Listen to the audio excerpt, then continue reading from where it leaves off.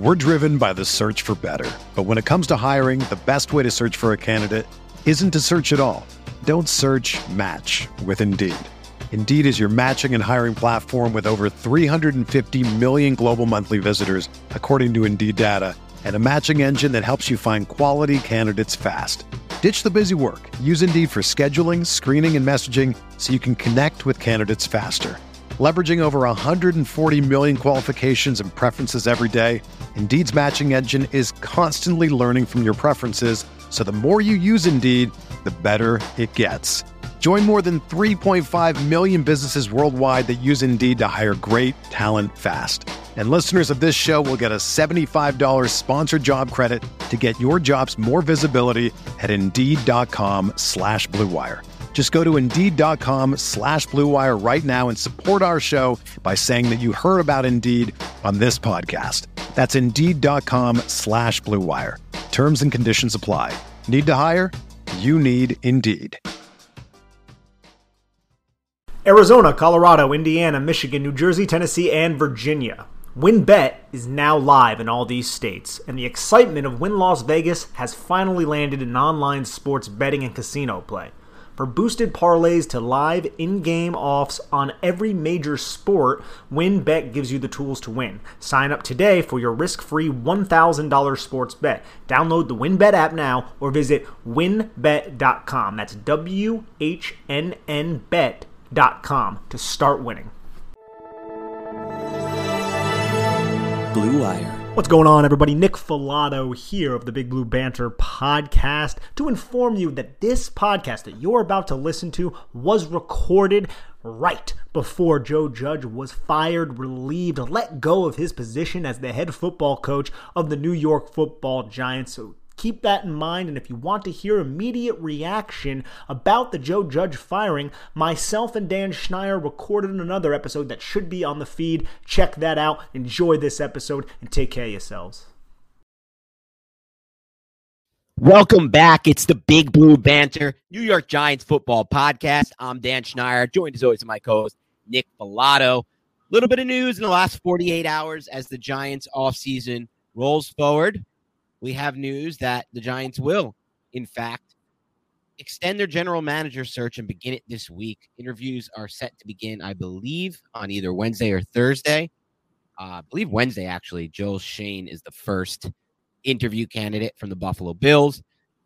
I was certain I was going to mispronounce his name, but in the last second, in a victorious moment, because you never want to get the name wrong. I never want to get an SCH name wrong, Nick, because as an SCH last name myself, Schneier, I just don't want to miss these. These are ones I have to hit at an 100% rate. And so I did it. It's Shane. It's not shown. You would think it's shown, but it's Shane. And I would have said shown 100%. I would have totally said shown in that situation. Right? I don't even see how Shane comes out of SCHOEN, but Good on Joe. Good on Joe for having a unique name, because he probably corrected so many teachers when he was in elementary school who screwed up his name, and now he's a potential general manager for the New York Giants. So what development from Joe Schoen?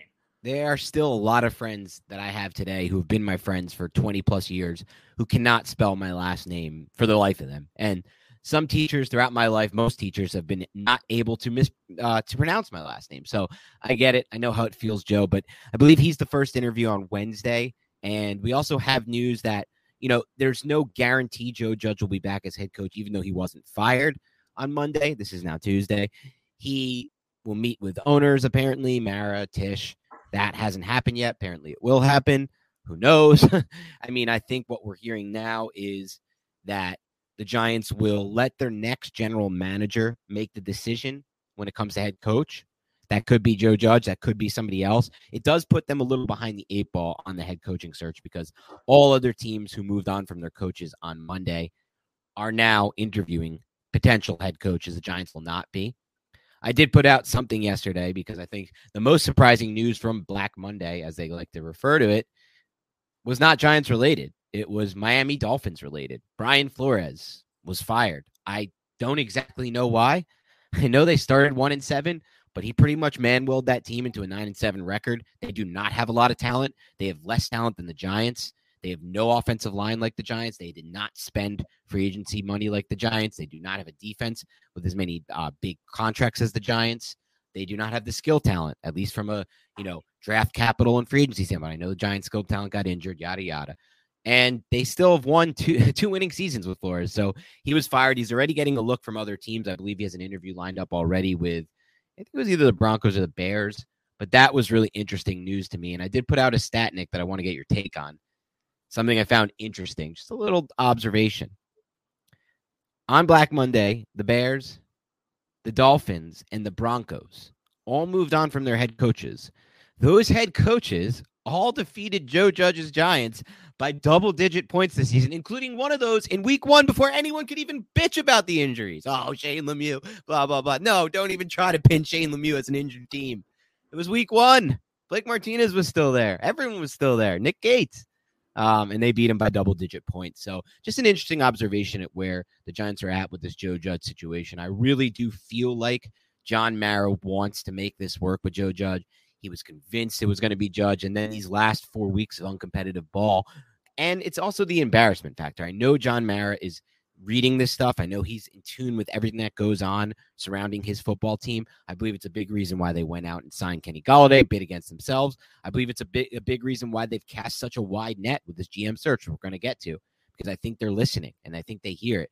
And I don't think he likes what he's been hearing about Joe Judge with the quarterback sneaks and the uncompetitive ball. But that's what's happening right now in the Giants world, Nick. Where would you like to start? I know we also want to wrap up some and, put a bow on some of the film that we saw from this past week. Yeah, so there was a lot to unpack there. And in terms of Brian Flores, that's incredible that he's available. I would love for him to be the head football coach of the New York Giants. That would be awesome because he seems like a really true leader, and everybody in Miami loved him except for possibly Chris Grier, the current general manager, because it seems like there was some sort of power struggle there between Grier and Flores, and Grier ended up winning. We'll see how that plays out in Miami, but there's a damn good coach now available, and he's going to have his pick on where he wants to go. And as for all of those coaches that defeated Joe Judge by double digits, I mean, you're talking about Matt Nagy, you're talking about Vic Fangio, and there were others as well. I mean, that's just the reality of the situation right now. This Giants team is horrendous. We've spoken about it, ad nauseum to this point. Their offense specifically is unwatchable. I think it, again, is the worst offense I've ever seen on film. And I don't know how they're going to be able to change it in one season. I'm hopeful that they will. I think you're right and spot on that John Mara really wanted it to work with Joe Judge. He said when he hired Joe Judge, like, oh, this isn't going to be a 2-year thing. Well, we're 2 years in. Joe Judge does not seem to have impressed as a head football coach. There's nothing to suggest that he should stay and keep his job, yet he is still employed. And I think if you're not going to fire him, ensure that you do not tie him to the next general manager is a good strategy. And there are a couple general managers that we will go over that are tied to Judge from the past. That doesn't necessarily mean that they're going to want Joe Judge as their head football coach. We're going to have to see. We're going to have to be patient here, see how all of this plays out. And as for the film, man, I mean, that was just another, I went through the All-22. It was another unwatchable All-22 in terms of the offense. I mean, the quarterback sneaks. You got just basically flat passes to the number 3 with 2 stalk blockers. That's basically the only thing that Joe Judge and this team wanted to do offensively in terms of allowing Jake Fromm to throw the football, other than those deep shots that they took a little bit later on in the game. I still don't think the team looked like they gave up. I know the Kenny Golladay play isn't something that inspires hope or makes you think that. But when you watch the film, I didn't see a team that gave up on their coach and was just kind of mailing it in. I just didn't see that. So that's one good thing I guess you could take away from the Joe Judge situation. But at this point, man, I think the Giants just need a clean slate. What about you in terms of film from week 18?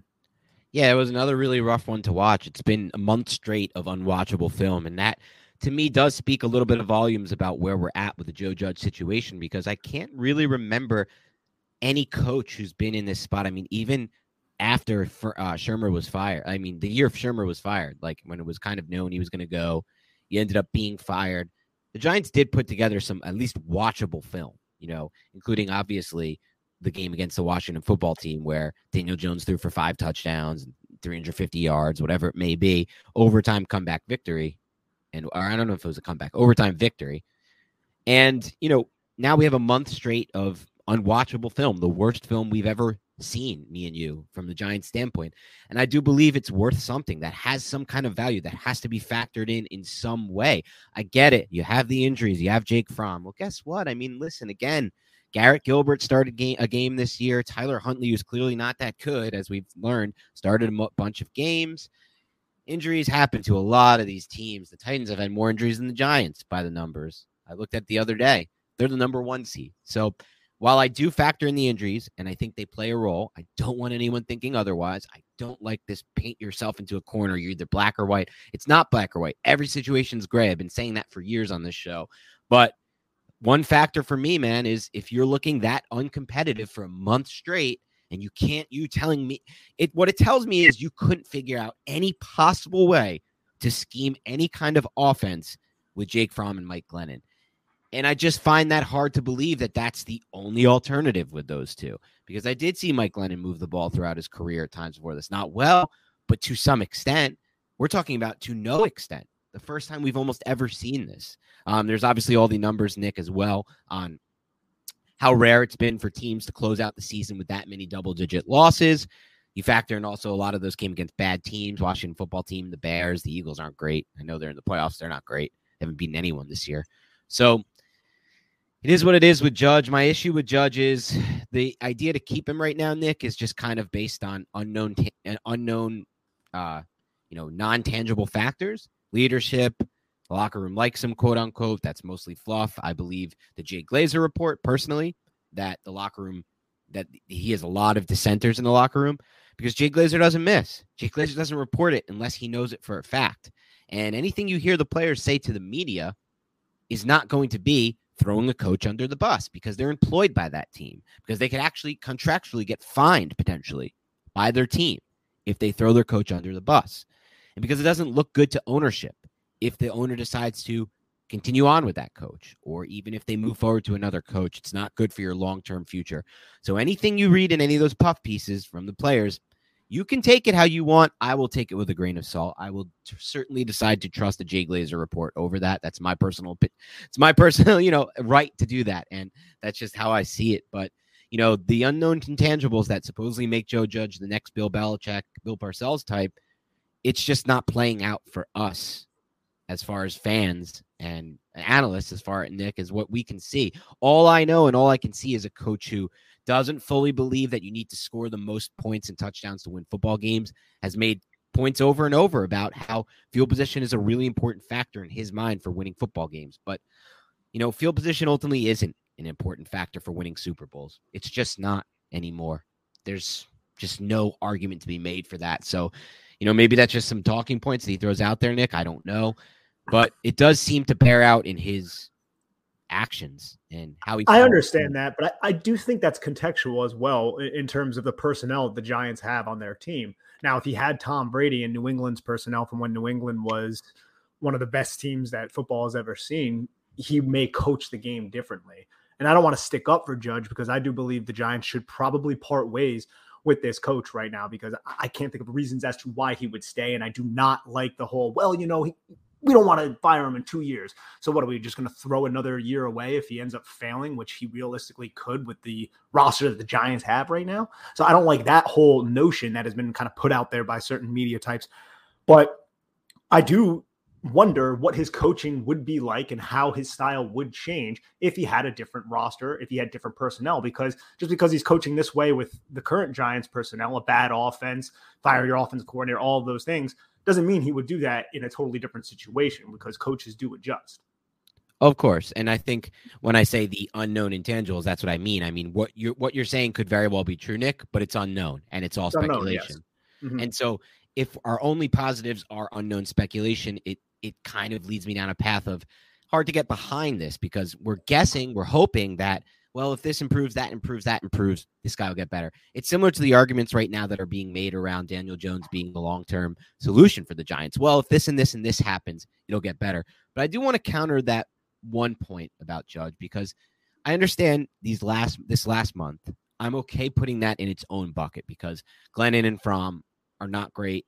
The issues in the O-line remain, and they've had injuries at wide receiver.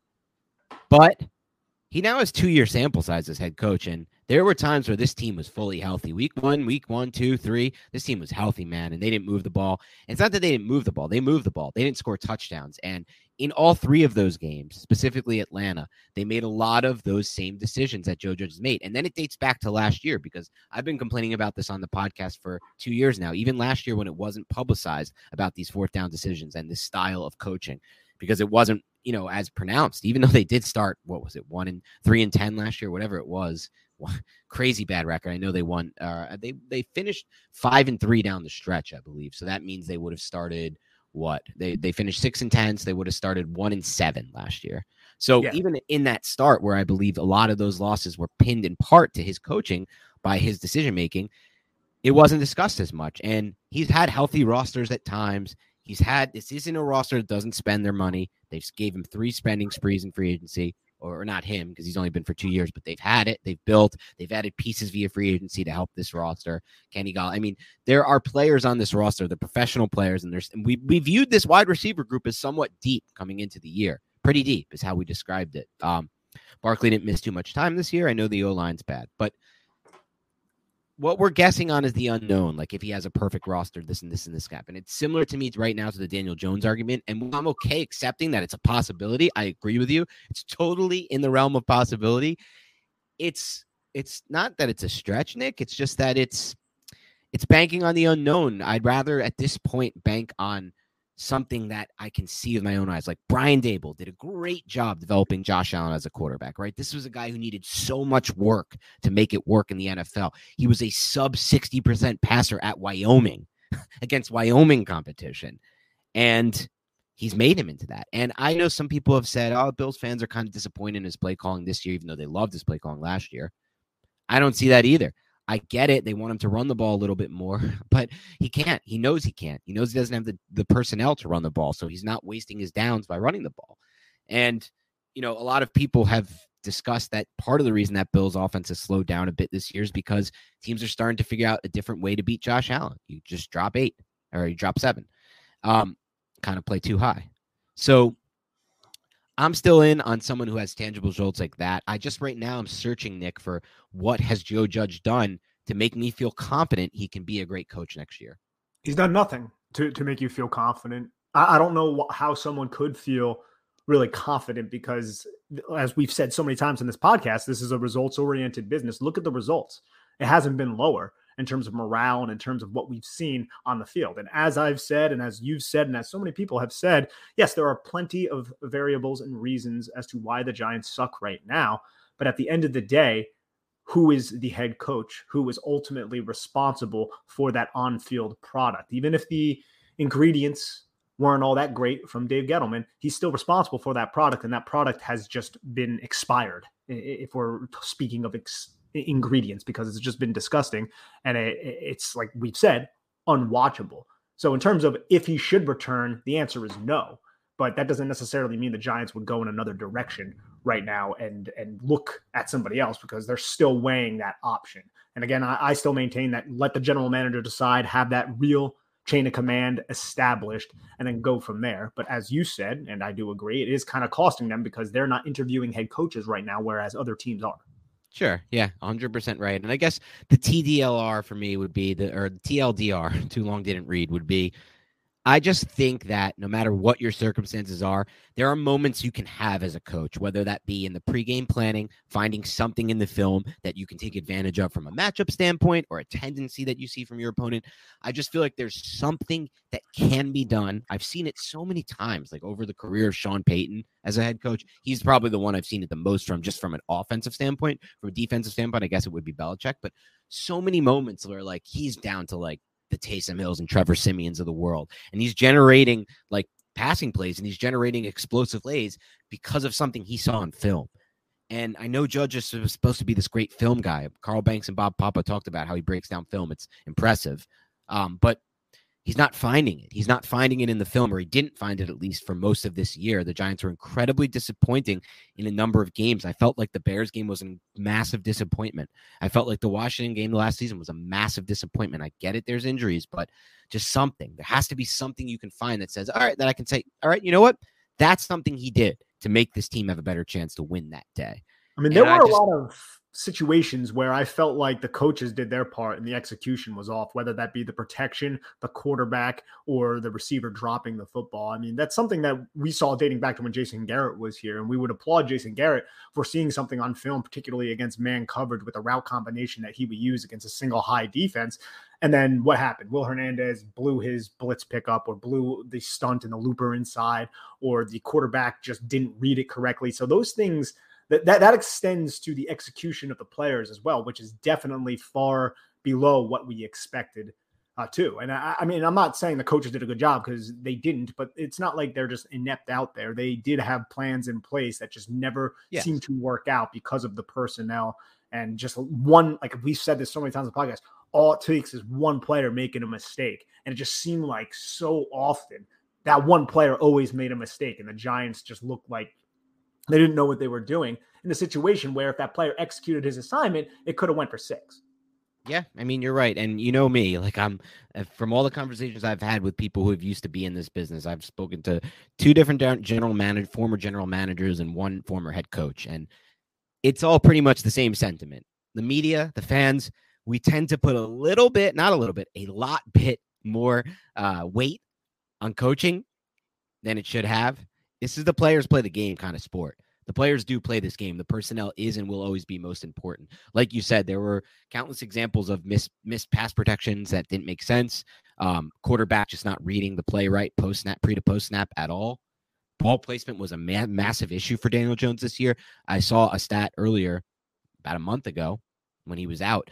Daniel Jones ranked 34th in ball placement from a clean pocket.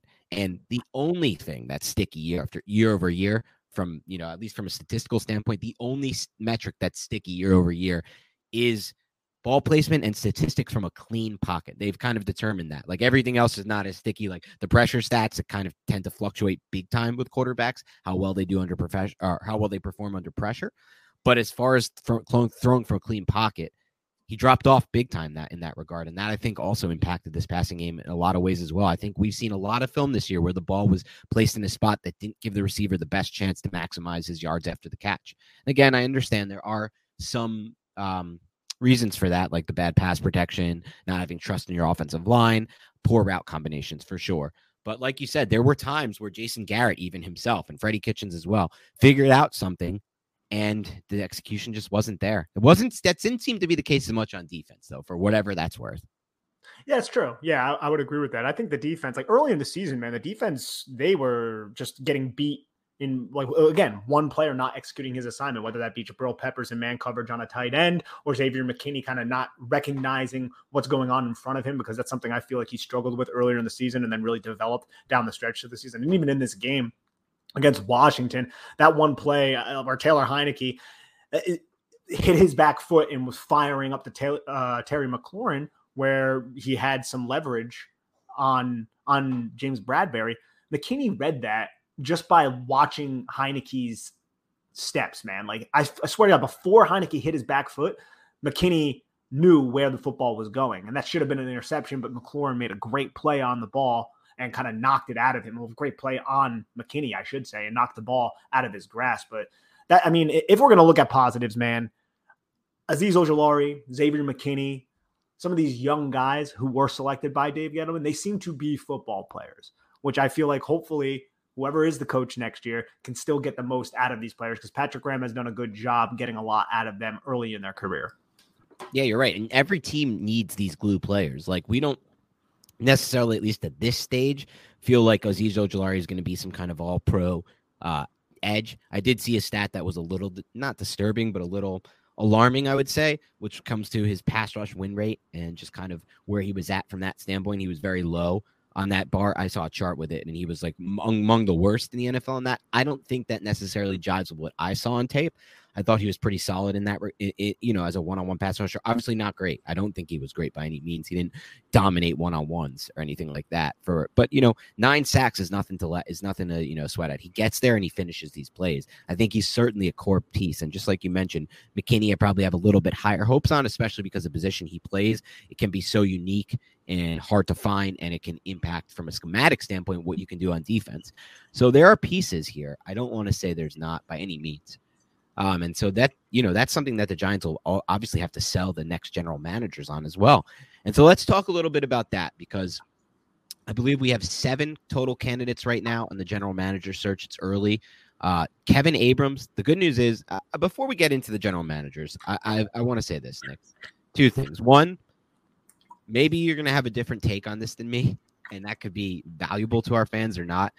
But I'm not going to be the Giants analyst on the podcast you guys listen to who's going to come out and give like massive spiels on each one of these general managers like I have any clue about any of these guys. Because let's be honest with the situation. None of these guys that they're interviewing are GMs of a current team. So we really don't know how much of a say they had on any of the draft picks. So like one thing that I've seen people doing is, all right, go through this guy's, the team this guy's with draft history, like this and this and this. It's okay to do that. I'm not saying it's a bad thing. It's somewhat useful exercise. I just don't find it to be that useful of an exercise personally myself. If you guys like that and you want to hear about that, there's plenty of people who are doing that for sure. But I just don't really know about what kind of say they had in those picks, those specific picks. I know some, the guy from San Fran Peters, there's like information definitive that he played a role in drafting George Kittle, one of the best picks probably the last decade from a value standpoint, right? He played a role in drafting Juwan Jennings, a good late round finder wide receiver. There may be some things that show that, but a lot of what I've seen is just kind of like the typical quote, GM /coach /player speak that you see in the media when it comes to like drafts. Like, draft, the media asks you a question about draft. Well, we wanted to make sure that we really vetted this guy's personal character. I think that's part of the process that gets overlooked a lot. You don't look into the character enough. Do they love football? We've been hearing that with like every GM to ever walk the face of the earth. So to me, I'd rather just look at kind of the overall process right now. And that's what I'm a little bit excited about, Nick, because they have 7 guys on their list, as far as I'm concerned, that I see. All of them are younger guys.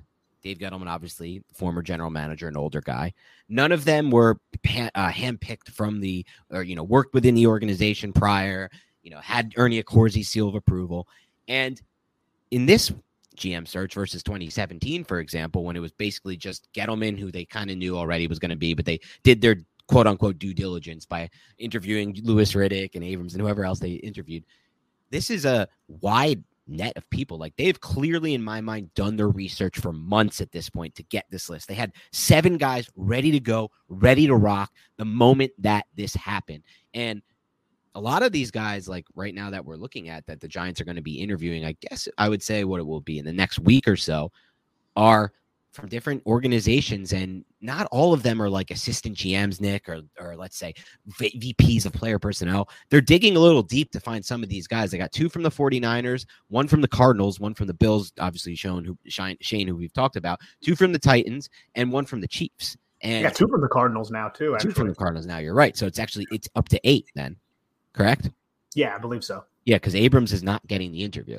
So that's one thing I like. I like that they were ready for this. They've been prepared. It's clear they've been doing their due diligence. Whoever's been helping them do this, I don't know who it is, but I'd like to give him shake his hand, because this is there are a lot of young up and comers from different organizations, and all successful organizations. Everyone you mentioned there, the 49ers, the Cardinals, the Bills, the Titans, and the Chiefs have all drafted well over the last few years. And these guys have been a part of that to some degree, which we don't know.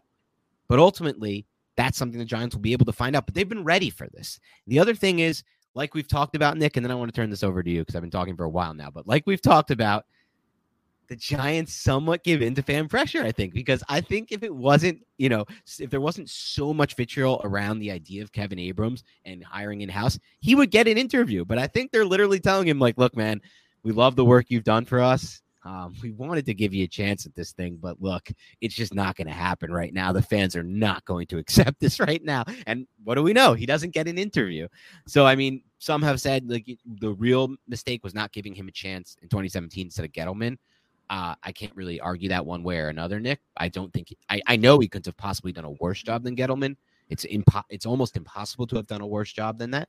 But, and I know, again, he landed Andrew Thomas. God bless. You landed Andrew Thomas in a class with 4 amazing tackles, or two that have worked out so far, but 4 great prospects. Like, it can't be your only defining moment. But I don't know, man. I like the direction of this GM search to start.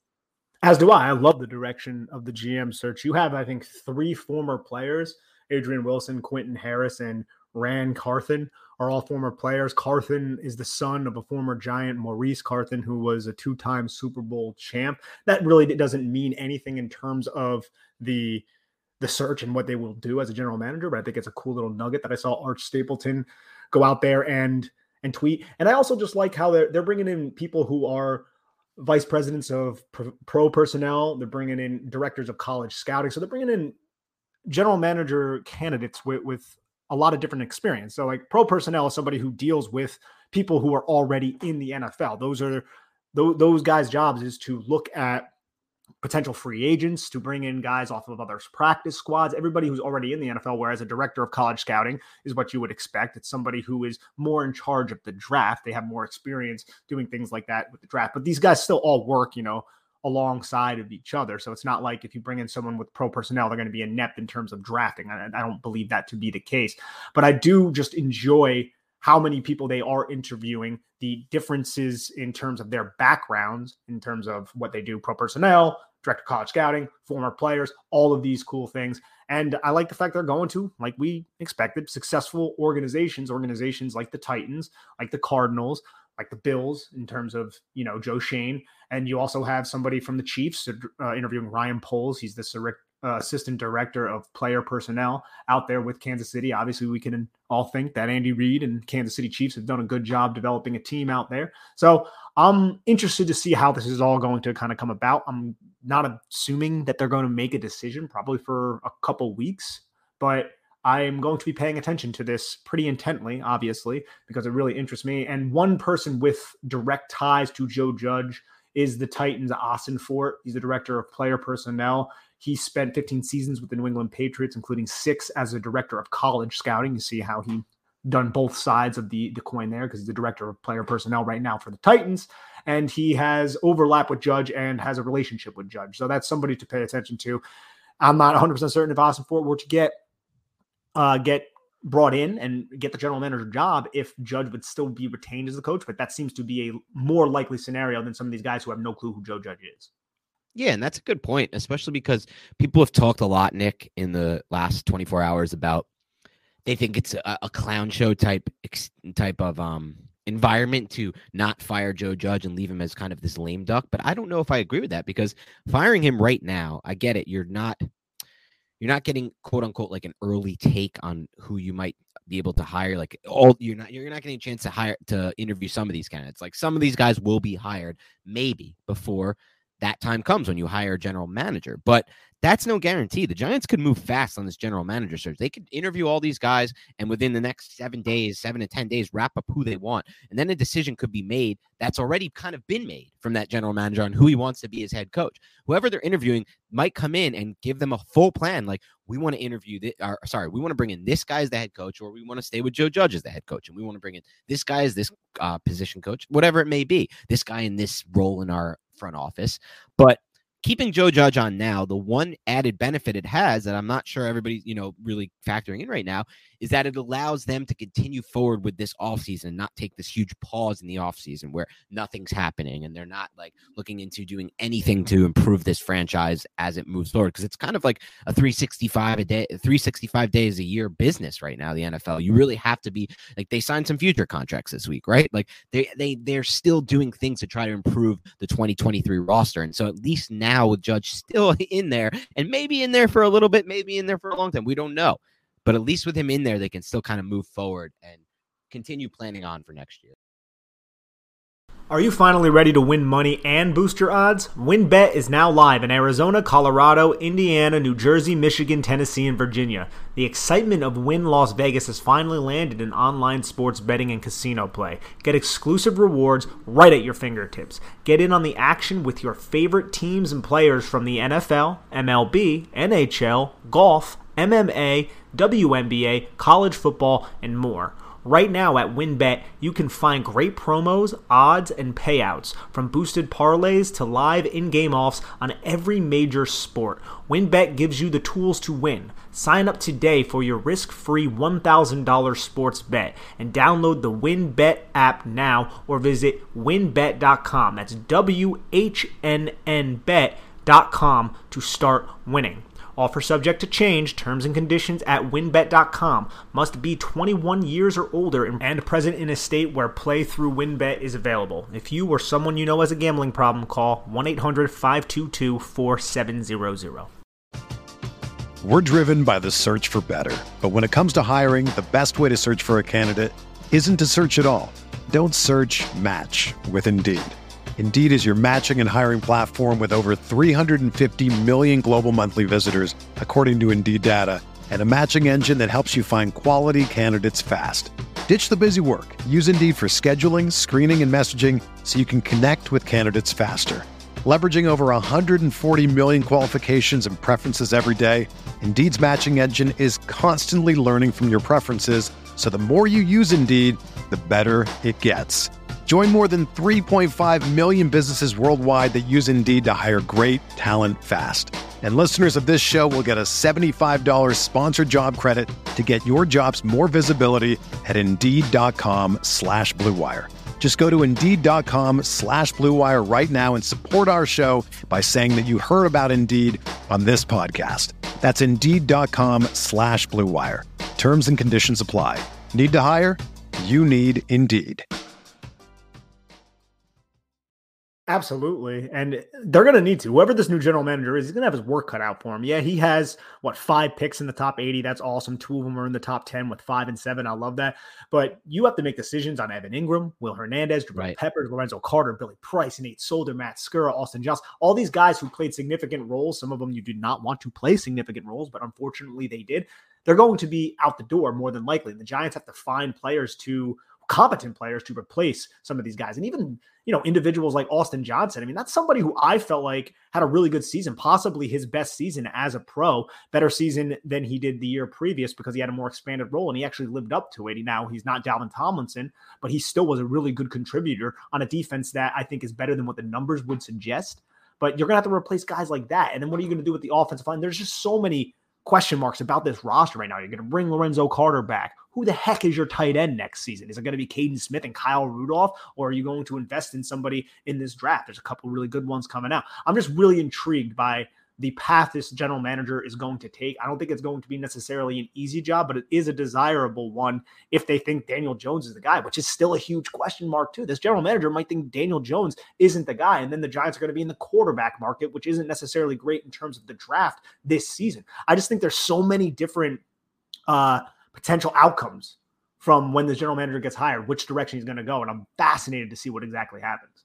Yeah, you're right. And we both praised that the Giants have taken this thing seriously. They came out with 7 or 8 candidates, 8 now, and ready to rock, ready to roll for these interviews. It's a wide net that they've cast, which is what we wanted in the first place. And it's not in-house guys. And so what that does and what that says to me, based on what you just said, Nick, is that we're going to get an outside evaluation of this current roster, which is everything that I wanted, man. I've been so nervous about the idea. I know, Paul Dottino didn't joke about it. He mentioned he's scared if the Giants fire Dave Gettleman or if Dave Gettleman retires, he's nervous things can get worse. But my big concern was we're coming up on key decisions for a lot of players, not just the big ones. The big ones are Daniel Jones and Saquon Barkley, 2 players who the former GM fell in love with and admitted to falling in love with, which gives you the sense that, I don't know if I'm going to get an unbiased take on whether or not they should be re-signed or not. But then you mentioned all these other fringe players who played huge roles for the Giants. Like, they're fringe players for other teams and other rosters, but they're not necessarily fringe players for the Giants because the Giants don't have any salary cap space really to work with. They'll cut some guys, they'll get some cap space back, but some of that needs to be carried over and some of that needs to be used on the rookie draft class.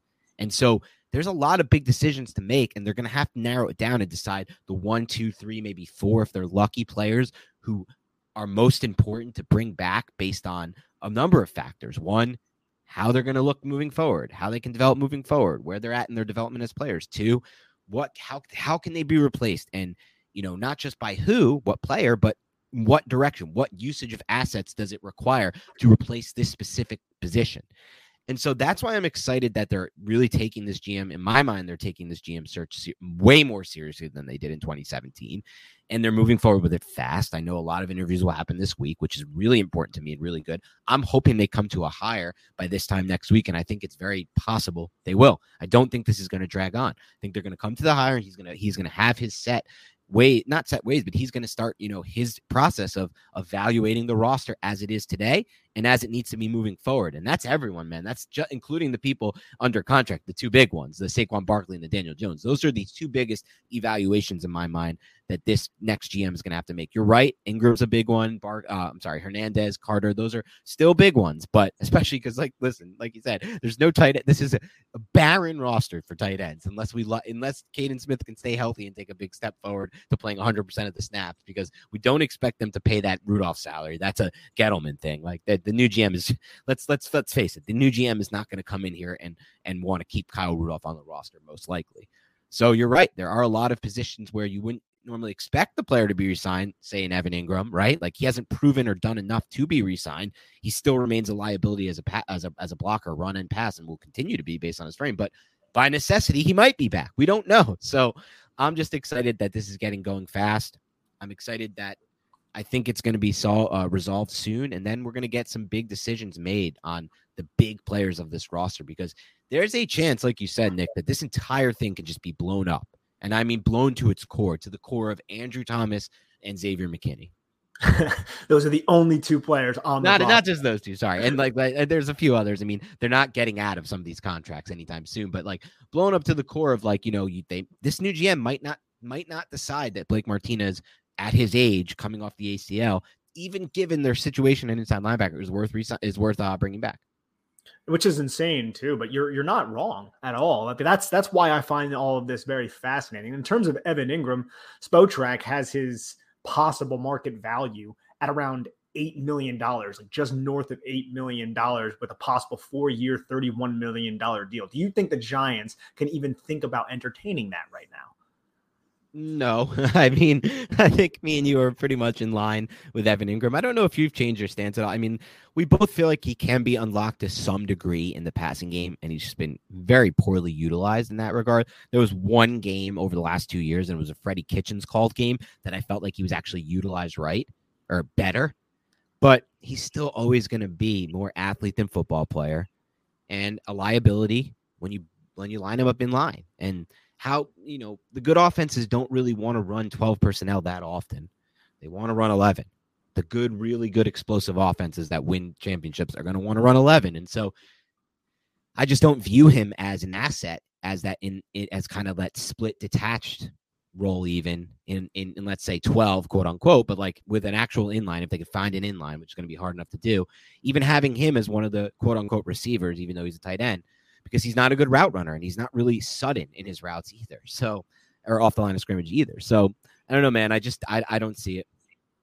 Yeah, no, I don't necessarily see it either, but that just goes to show you that the Giants need to invest in the tight end position as well. We're all talking about the offensive line. We want the Giants to add edges. I think tight end is another position they definitely need to look at, and they could really look anywhere, to be honest. Like, I wouldn't be shocked if they even looked at safety, since they're probably losing Jabril Peppers and Logan Ryan is getting a little bit long in the tooth. And that is one of the last positions you would have thought about earlier in this season. So it speaks to the dearth of talent on this roster. It really does. And the fact that the Giants, I mean, with those first two picks, man, would you be surprised or shocked if they went in any direction other than obviously like running back and probably wide receiver? But they still need wide receiver help too, because Sterling Shepard is not going to be there. Darius Slayton's in the last year of his contract. So it's just a wild state right now. That's kind of what I'm getting at. But you know what, man, I'm starting to dive into some draft stuff, and there's a lot of interesting prospects, man. I think this draft season is going to be so fun, and we're going to be right here to talk a lot about all of these high draft picks, because the Giants got 2 picks, baby. That's 1 plus to the Giants sucking, is they get a high draft pick. Yeah, it is definitely 1 plus. And I'm curious about your take on this. There's, some people who believe that when you're in this state of a roster, I don't want to call it a rebuild. I don't know what the Giants are at right now, because it's not a typical rebuild when you have this many bloated contracts and such little cap space. But some people believe the best thing you can do in this spot is just totally to blow it up. And so that means, don't worry about fielding the best roster for 2023. Instead, focus on getting as many assets as possible from those players, from those older, expensive players, from moving on from those players. Whether that means these assets aren't good value. Like, for example, trading Saquon Barkley right now would be trading him at his lowest mark. You're not going to get good value for that in a deal. But some people, and it's not just Barkley, it's all these guys, the Martinez, the Bradbury, whoever it may be, believe that it's still the best option for the team because you're kind of taking a forward look saying, you know what, we're throwing 2023 out. We know most likely no matter what, we're not going to be good in 2023. So let's look forward and let's not worry about these guys who aren't going to be part of a 2024 or 2025 winning Super Bowl roster. Anyway, these guys are getting older, the Blake Martinez, the James Bradburys of the world, whoever it may be. What are your thoughts on that? Because that would be something that I think is at least possible will be pitched by one of these 8 guys that they interview. So throughout the next week, they're going to interview all these guys. I think at least one of them is going to say, we need to blow this entire thing up. And what are your thoughts on that? I think if that's the course of action that general manager wants to take and he has the best plan in place, and the Giants, I mean, they put their faith in some questionable people. So I don't want to really trust their ability to judge some of these people, no pun intended.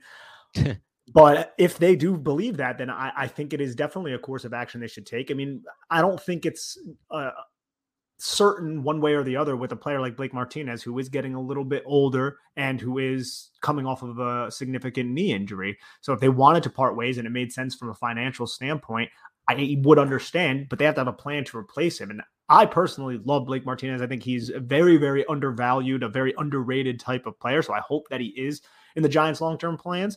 But if they do decide to move on from him and they actually have a good plan in place to replace him, I'm not going to throw a fit about that. And similar to James Bradbury, I think that Bradbury is a very good cornerback. I don't think he's, incapable of playing man coverage. I just think that he does struggle with speedy, quicker receivers when he is manned up against them. But I still think he is a top 20 cornerback in the NFL. And then I look at this roster. If they did not have James Bradbury, you look at Adoree Jackson as a one. I think Adoree Jackson is another one who's very, very undervalued. I think he can be a cornerback one, but I love the ability of having 2 cornerbacks out there on the boundary who are both really, really good. Now, it didn't help the Giants this year, but that doesn't necessarily mean it won't help them next year. So I wouldn't want to get rid of him, but from a contractual standpoint, if you have to, and you find a way out of it, I will understand. I'm kind of in that mode right now where I would understand a lot of different courses of action because everything that they've tried to do hasn't worked. So if they do decide to blow it up, I'm not going to throw with it.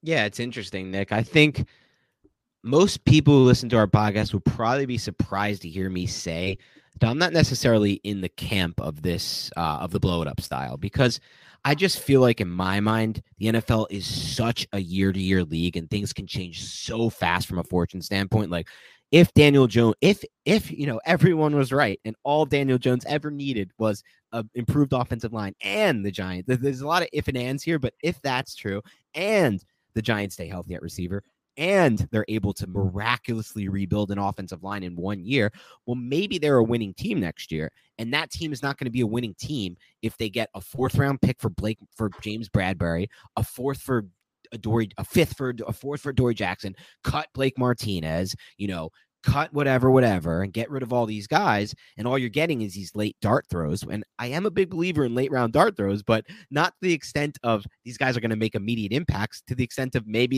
you can get lucky and you can hit on these guys. But again, it's getting lucky. It's a dart throw for a reason. So I feel like the cap is not as big of a hurdle as some people believe it to be, or as, it's sometimes described to be. So you're really not gaining too much back from moving on from these players, with the exception of these late round dart throws. And what you're risking is the chance that your young talent, like the Daniel Jones of the world, is going to take a big step forward. You're going to hit on these picks, and then you're not going to have the defense. Or you're not going to have the Kenny Golladay, let's say, if that's one of the examples of somebody you would want to trade, right, for a 5th or something. If somebody, for some reason, was interested in that, right, that's probably not going to happen. Or the Barkley example is a great one, right? You get your 4th-round pick for Barkley this year because he's, coming up on a new contract next year. No one's going to give up too much. If Jones takes that step forward, well, now he doesn't have Barkley on the field, and what did you get back for it, right? Like, yeah, but in the scenario that you're blowing everything up, I'm under the impression that Daniel Jones is already not a part of the future in that situation that you laid out. Now, I'm not about blowing it up. That's not my first choice by any means. But if what you laid out happens and the general manager says, hey, we're going to blow it up, then in my impression, the Daniel Jones, Saquon Barkley, they're all casualties of that. Yeah, okay, that's fair. I think if they move on from Jones, my opinion does change. I think it really is all dependent on Jones. Jones is that last remaining hope of this is our young talent that could really change everything. Like, to me, there's no one else on this roster that if they took the most massive step forward next year could impact the Giants' fortunes more than Daniel Jones. And, that's not as much even speaking to Jones as it is just the position. Right? It's just the position. Like we all saw it. A lot of people have spoke about, see how good Daniel Jones was. Look how bad Jake Fromm and Mike Glennon was. Well, that's a little bit of a stretch if we're being honest about it. It's just because those guys are atrocious doesn't mean Jones was anything great, but it does go to show the value and the importance of the position. It means basically everything. I mean, there's discussions today. I saw Rex Ryan have a nice rant today on ESPN about how really one of the worst jobs he thought that he saw from a coaching standpoint was the Chargers, because it's so hard in his mind. He's been through so many years. Rex Ryan, to me, is one of the more underappreciated coaches in the NFL. I think he could come back and do a really good job right now. I think he's one of the better defensive minds in the last 2 decades. And he said it's so hard to not win with a franchise quarterback. He talked about how he could never get over the hump of beating the Patriots until the one time Tom Brady wasn't starting and the Jets whooped their butt. And it's just like, it's so hard to miss the playoffs with an elite franchise quarterback. The Chargers did that with Herbert, and it just goes to show, like, Jones to me is that last piece. He's shown us flashes. It hasn't been the development we wanted. There's still so many question marks heading into year 4. Too many question marks in my mind, from a 3-year standpoint. I know they've been hard years for him where things haven't gone his way around him. But if you do make the decision to keep Jones, which I think they're leaning toward, then I guess I would say then in that scenario, Nick, I'm probably not in favor of blowing everything up. No, neither would I, because then you're just basically making Daniel Jones a scapegoat and sending him into that situation. Like, oh yeah, your team's going to suck, and then you're going to look really crappy because everything around you is crap, and then you're never going to work in the NFL probably again. Well, maybe I shouldn't say that, because even the Mitchell Trubisky's of the world end up getting backup quarterbacks, and people with high pedigree, draft picks with high pedigree, tend to get second chances. But I mean, 2022 is going to be interesting, man, to say the least. I'm almost reinvigorated now that the season's over. And I texted you this. I was like, bro, feels great. I'm sitting here and I'm watching college football film and I'm diving into prospects, and I'm freaking excited about it, dude, because it's been a drag watching the Giants week in and week out. I still watch the all-22 of this Giants team.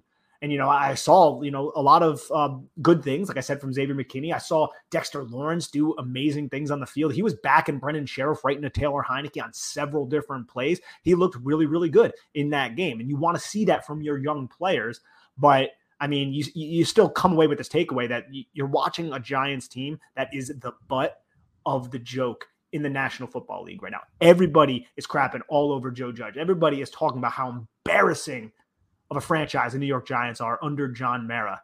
And I can't disagree, because they're all right. This team is terrible. And then when you turn on the all-22, usually I watch it twice over, man. And you just don't have a lot of positive takeaways. You see what they're trying to do, but they can never do it. The execution is terrible. The personnel is horrid. The offensive line is one of the worst I've ever seen. And I just hope next season it's not like that. And I know Giant fans aren't going to go into next season with the lofty expectations they did this year. Yeah, they're not. And I did want to touch on one more thing that you mentioned as far as Jones goes. And we're planning right now. I've been talking to Nick about this off the pod. We're planning to do a full episode on where we're both at with Daniel Jones, which I think will be a very interesting episode. It probably won't be featuring Mark Schofield. I think it's just going to be where me and Nick are at right now. Maybe we'll bring on a guest later this offseason to discuss Jones, depending on where the Giants go with Jones and if they're in the market to upgrade at QB, or I shouldn't use the word upgrade. I know some people don't like when I say that, to change a QB. But it is so funny to me that right now, I feel like I've seen enough from Daniel Jones that, like what you said before, like if they throw him back into the Wolves, right? They blow up the roster, but they make him play out and he's just awful. It might be the end of his NFL career. I almost feel like it's so weird to me, Nick, because I feel like I've seen enough to the point where I know he can be a really good backup quarterback, like one of the best backup quarterbacks, if not the best in the entire NFL. And I don't know that he can be a great starter. And so, like, I'm kind of at that point right now with Jones. And it's so weird because usually with these busts, it's like, well, these guys are, I'm not saying he's a bust, but if a guy is a bust, or if you do move on from a quarterback, so let's not use the word bust. Let's say usually with the quarterbacks that don't get a second contract after being drafted high, they're like total busts, and they don't really they don't really settle in anywhere as anything more than just like, a guy you'd never really want to start, but you bring him onto your roster. But I feel like with Jones, that scenario is so different. I feel like he can be a really competent, really great backup quarterback for any team. And it's just a matter right now of if the things improve around him again, if and when the Giants get healthy at wide receiver, improve their offensive play calling, improve their offensive line, can Jones take that massive step and at this point, Nick, I think it's fair to say, and we'll get to this more on the Jones podcast, but at this point, I think it's fair to say it has to be a massive step. We're not talking about Jones needs to take a small step. It's not like Jones started at step 1, went up to step 3 with that great rookie year, then went up to 4 in 2020 and step 5 in 2021. And let's say it's like step 9 is where you want to get to, or step 10. It's not, his steps have gone backwards, if we're going to be honest about the situation, or stagnated at best. So he needs to take a 4 or 5 step jump next year, in my mind, to be re-signed as the franchise quarterback and to be somebody who you want to be confident in can win you Super Bowls. And so we'll see what happens with that. But I do want to touch on a few more things before we jump off. The first is Brian Flores, because you mentioned him earlier, and you said you would love for Brian Flores to be the head coach of the Giants. Well, in your mind, because I would also agree, I'm not going to say I would love for Brian Flores to be the head coach of the Giants. I would like it, though. I don't have any candidates this current offseason I love personally. I have a few I like. I like Flores. I like Brian Daboll. But do you think that the Giants are then hurting themselves by not making this decision to move on from Judge, despite not having the general manager in, because it's going to probably cost them any chance at Brian Flores? Or do you think that he'll be on the market a little bit longer than most expect? I don't know, man. I'm not really 100% sure. I think Brian Flores can probably have his pick at the NFL job. I think there's going to be a lot of interest in Flores, but I don't know if he's going to take it or if he's waiting for a specific opportunity that he wants to go for. I mean, it seems like, and I have no inside information, but it could possibly be that internal conflict between him and Chris Grier had to do with the quarterback, and he might want to coach a team that has a competent quarterback. And I'm not going to sit here and say the Giants are fully in that situation because I don't think Daniel Jones has proven that. So I don't know how much interest he would have in the New York Giants, but I would love to see the Giants have an uber aggressive defensive mind. I think that would be really cool to break that down. Just watching Miami's film when they played the Giants, man, like I thought that was really cool. Fun. Yeah, dude, I think that would be awesome. I think he proved that he is a good NFL coach. He had the respect of the players. So I would not mind, and I would really like to see him as a Giants head coach if they were to go in that direction from everything that I've kind of looked at so far. And I haven't done a deep dive into it quite yet. But yeah, I mean, to go back to your question, keeping Judge around and not investigating in Brian Flores, it can't help the situation. So yeah, I mean, in the end, I guess it would hurt it in a little bit of a way. I think you actually just convinced me right there, and we might now lead the title of this podcast with this, because I think you made your case, and it's a good one, Nick.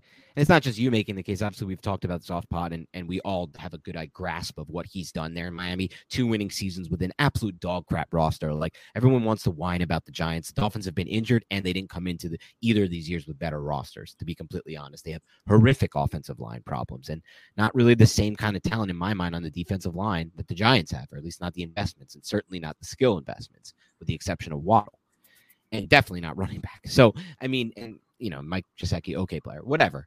I'm expounding on. The point I'm trying to make is you kind of made the case to me, Nick, that maybe Flores should be my number one. Maybe this should be the guy I want most to be the Giants head coach, because I believe he's a great leader, first of all. And secondly, what you said is so true. I want to see him coach this defense. I want to see him do all the things we thought Patrick Graham would do when he drafted Aaron Robinson and when he signed Adoree Jackson, which is play a lot of press man and blitz a lot more. And I think that we're going to get a lot of creative blitzes if he's the head coach. I think he could keep Patrick Graham, and they could work together to craft that defense, kind of like Bill Belichick does and has been doing for 20 straight years with the Patriots. There is a defensive coordinator by name at New England, but he's not really the defensive coordinator. It's basically been Belichick, which is part of the reason why Flores, I believe, wanted to kind of move on. I know why a lot of those guys want to move on, but I would love to see from that standpoint. And I think the results speak for itself. A team started 1-7 and rallied to win 8 straight. Like, that's incredible. No matter what your schedule is, no matter what any of these circumstances is, it shows how like what you can do as a leader, and that you can stop a locker room from completely collapsing in on itself after 1-7 and get them to rally to that kind of season. And so that speaks volumes to me as well, Nick.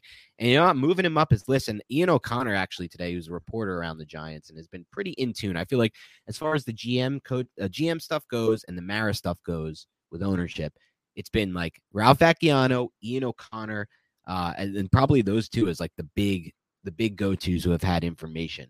And Ian O'Connor said on the Michael Kay show, I believe this was earlier today, that Brian Flores would be the top of the Giants would be the top of Brian Flores' wish list if he were to pick any team right now. So there might be some mutual interest there as well. Especially, I believe that probably has partially to do with the Patrick Graham connection.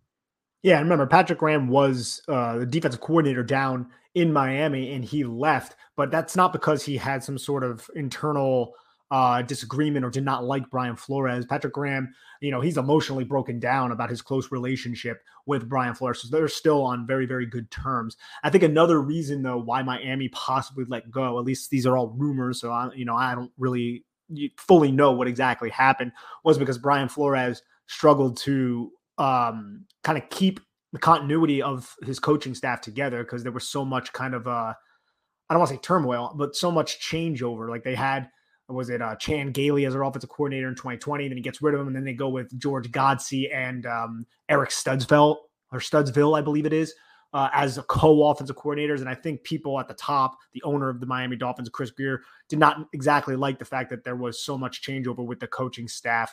And that's just another thing that I've heard. I really do not know. At the end of the day, I look at somebody like Brian Flores, and I think I would like him to be the head coach of the team that I follow and the team that I cover. And I would freaking love to watch that all 22 every week on the defensive side, especially with this Giants personnel on defense. I really think he could do a lot of great things because you have man covering cornerbacks like a Dory Jackson. I think James Bradbury can do it. Now he's better in zone, but he can do it. And you look at some of the aggressive second level defenders that they have and guys like Azeez Ojulari and Quincy Roche. And I just imagine, 5-6 man pressures coming consistently. And you dial up that pressure on some young quarterbacks around the league. It'd be a lot of fun to witness. And I feel like that could be so good for some of these young guys like Ellerson Smith. Like it just works so much in their favor. Ellerson Smith's a really good one to mention. And even someone like O'Shane Ximenez, who's only has 1 year left, I think he would mesh well in a system like that. As a situational pass rusher, because I don't think he's ever going to be anything more than that, because he's proven that he's not necessarily someone you want to trust on the edge in terms of the continuity of a run game. But man, you allow him to use his lateral agility and lateral movement skills to shoot gaps and be a looper on stunts and shit like that, man. I would love to see O'Shane in those situations. And how about this for a galaxy brain idea, right? So there's been a lot of speculation that the big reason why that relationship ended, because it's been like the most like mind-boggling thing. Well, why would Miami ever move on from Brian Flores given the job that he's done? And there's been speculation that a big part of that is Chris Grier, the GM, handpicked Tua and believes in Tua. Yeah, I wasn't even going to try to pronounce that. And believes in Tua and is staunch on his opinion that Tua is going to be the guy. And there was speculation that Brian Flores was the big guy who was trying to push for them to trade for Deshaun Watson. So galaxy brain idea. Brian Flores comes in, hired by the Giants, sells them on the idea that he can't win with Daniel Jones and he needs to trade for Deshaun Watson. And a few months later from now, we got Brian Flores as our head coach, the perfect offense coordinator, whoever that would be to fit Deshaun Watson's skill set, because Flores has been thinking about this now for months and how he would, who he would bring in to help fit Deshaun Watson with the Dolphins. Now he gets to do it with the Giants, with Golladay, with Tony as pieces to work around with. So you lose some of those first round picks, I'm sure, and next year's, whatever. But you got Deshaun Watson, Brian Flores, a coordinator who fits the skill set, and obviously Patrick Graham still on the defense. That's the galaxy brain idea. That's my never gonna happen dream scenario to get the Giants to be a playoff contender in 2022. That's full on Vince McMahon meme where he's falling out of the chair with his eyes crossed and everything. But could you imagine a situation like that? I mean, if Deshaun Watson was ever cleared of all that and say all of that ended up being malarkey or whatever, I mean, I would love to have Deshaun Watson as a quarterback. He was one of the more fun quarterbacks to watch when he was doing his thing down in Houston. There is no, like, people throw this out at me. If this ever became an actual rumor, right? Like if they hired Flores pushed for Watson, the Giants are in the Watson trade market. There'll be so many people asking us on Twitter and talking about this on Twitter, like, how about this and this and this? Would you give this and this and this to trade for Deshaun Watson? Would you trade this and this and this? My answer will be yes, yes, yes, yes. I'm just going to type yes, period. I don't think I have any bounds. I don't have I'm of course, assuming he's cleared and everything, was kind of, I don't want to say made up, but I have not read anything on this case. And I think that would be disrespectful to the potential victims in this case. But if let's say, like, I don't know, he's cleared and that part of his life is behind him and he's moving forward without it, there's nothing you can tell me that I wouldn't give, because it's so hard to draft quarterbacks and find the right one. You're just going nowhere. You're spinning in circles until you get one. And he's young and unbelievable and has done so much with so little in his career. So, yeah, there's just nothing. It's the galaxy brain idea to fix the Giants. Fine Flores, and you trade for Deshaun Watson. Call it a day. Roll forward into 2033. I don't give a fuck who's playing linebacker and tight end. We got Deshaun and we got Flores. But, obviously that's not going to happen most likely. But we'll see what happens with that. I want to go over a couple quick things before we sign out too. Just, rumors and reports from people on the beat who are tuned into this situation. Ralph Vacchiano is saying that Judge may be in limbo for a couple of weeks, though he also made mention that Judge is giving input to the Giants on which GMs he can work with and who he, might have a relationship with or who he would want to work with. That I found pretty weird. I don't know if this is a correct report by Vacchiano, but I think I was actually reading this on BBI, so shout out to Big Blue Interactive. And who said this? Mike and NJ. That's where I read this. I just found this thread because I had it up in my tabs. And he was like, so we're supposed to believe, according to Vacchiano, Judge is giving input on GMs he can work with. Yeah, I would love to provide input on what I was looking for in a boss, but unfortunately that just isn't how it works in a strong organization. And I think it was such a spot on comment. Like, what the hell is that about? You can provide the information on who you want to be your boss. That would be great. Imagine if life was like that, right?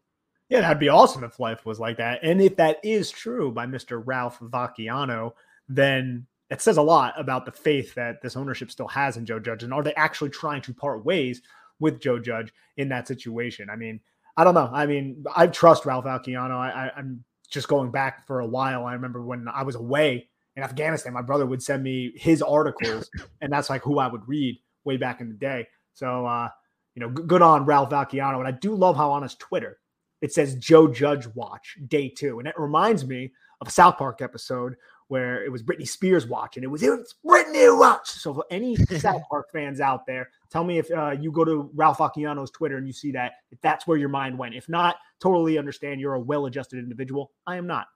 And listen, let me tell you something. Ralph Vacchiano is someone who I know some people have some problems with him.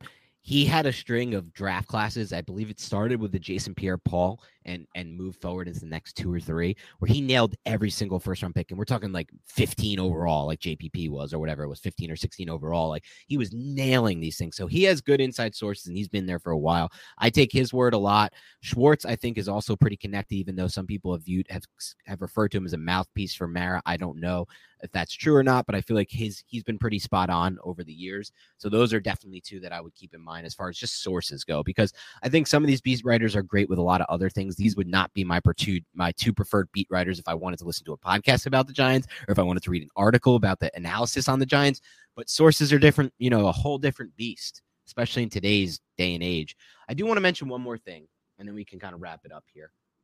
The last thing I would want to mention is there is some overlap now, because the Bears are also in the market for a general manager. And according to Albert Breer, they've now requested to interview 49ers Director of Player Personnel, Ran Carthon.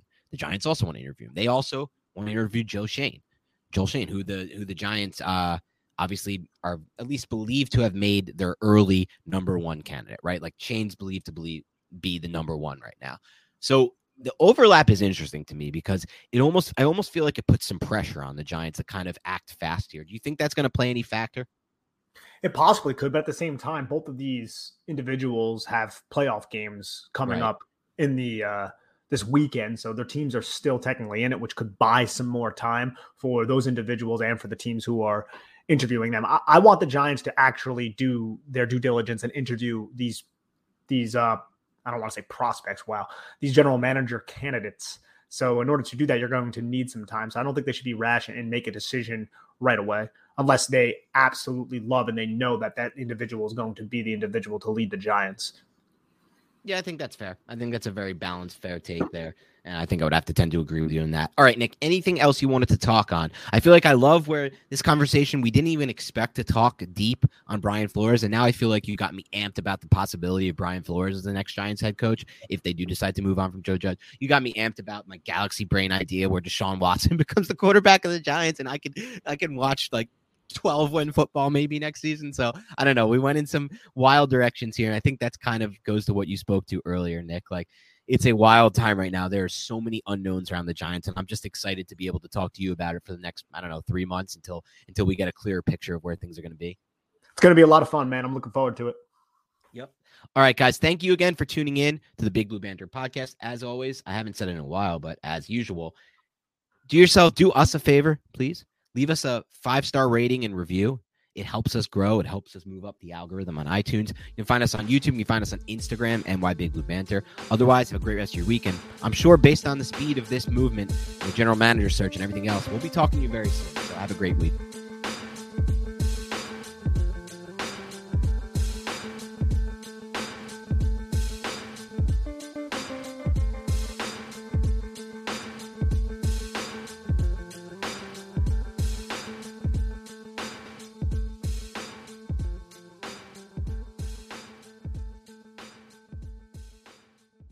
Everyone is talking about magnesium. It's all you hear about. But why?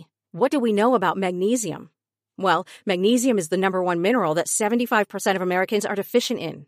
If you are a woman over 35, magnesium will help you rediscover balance, energy, and vitality. Magnesium supports more than 300 enzymatic reactions in your body, including those involved in hormonal balance.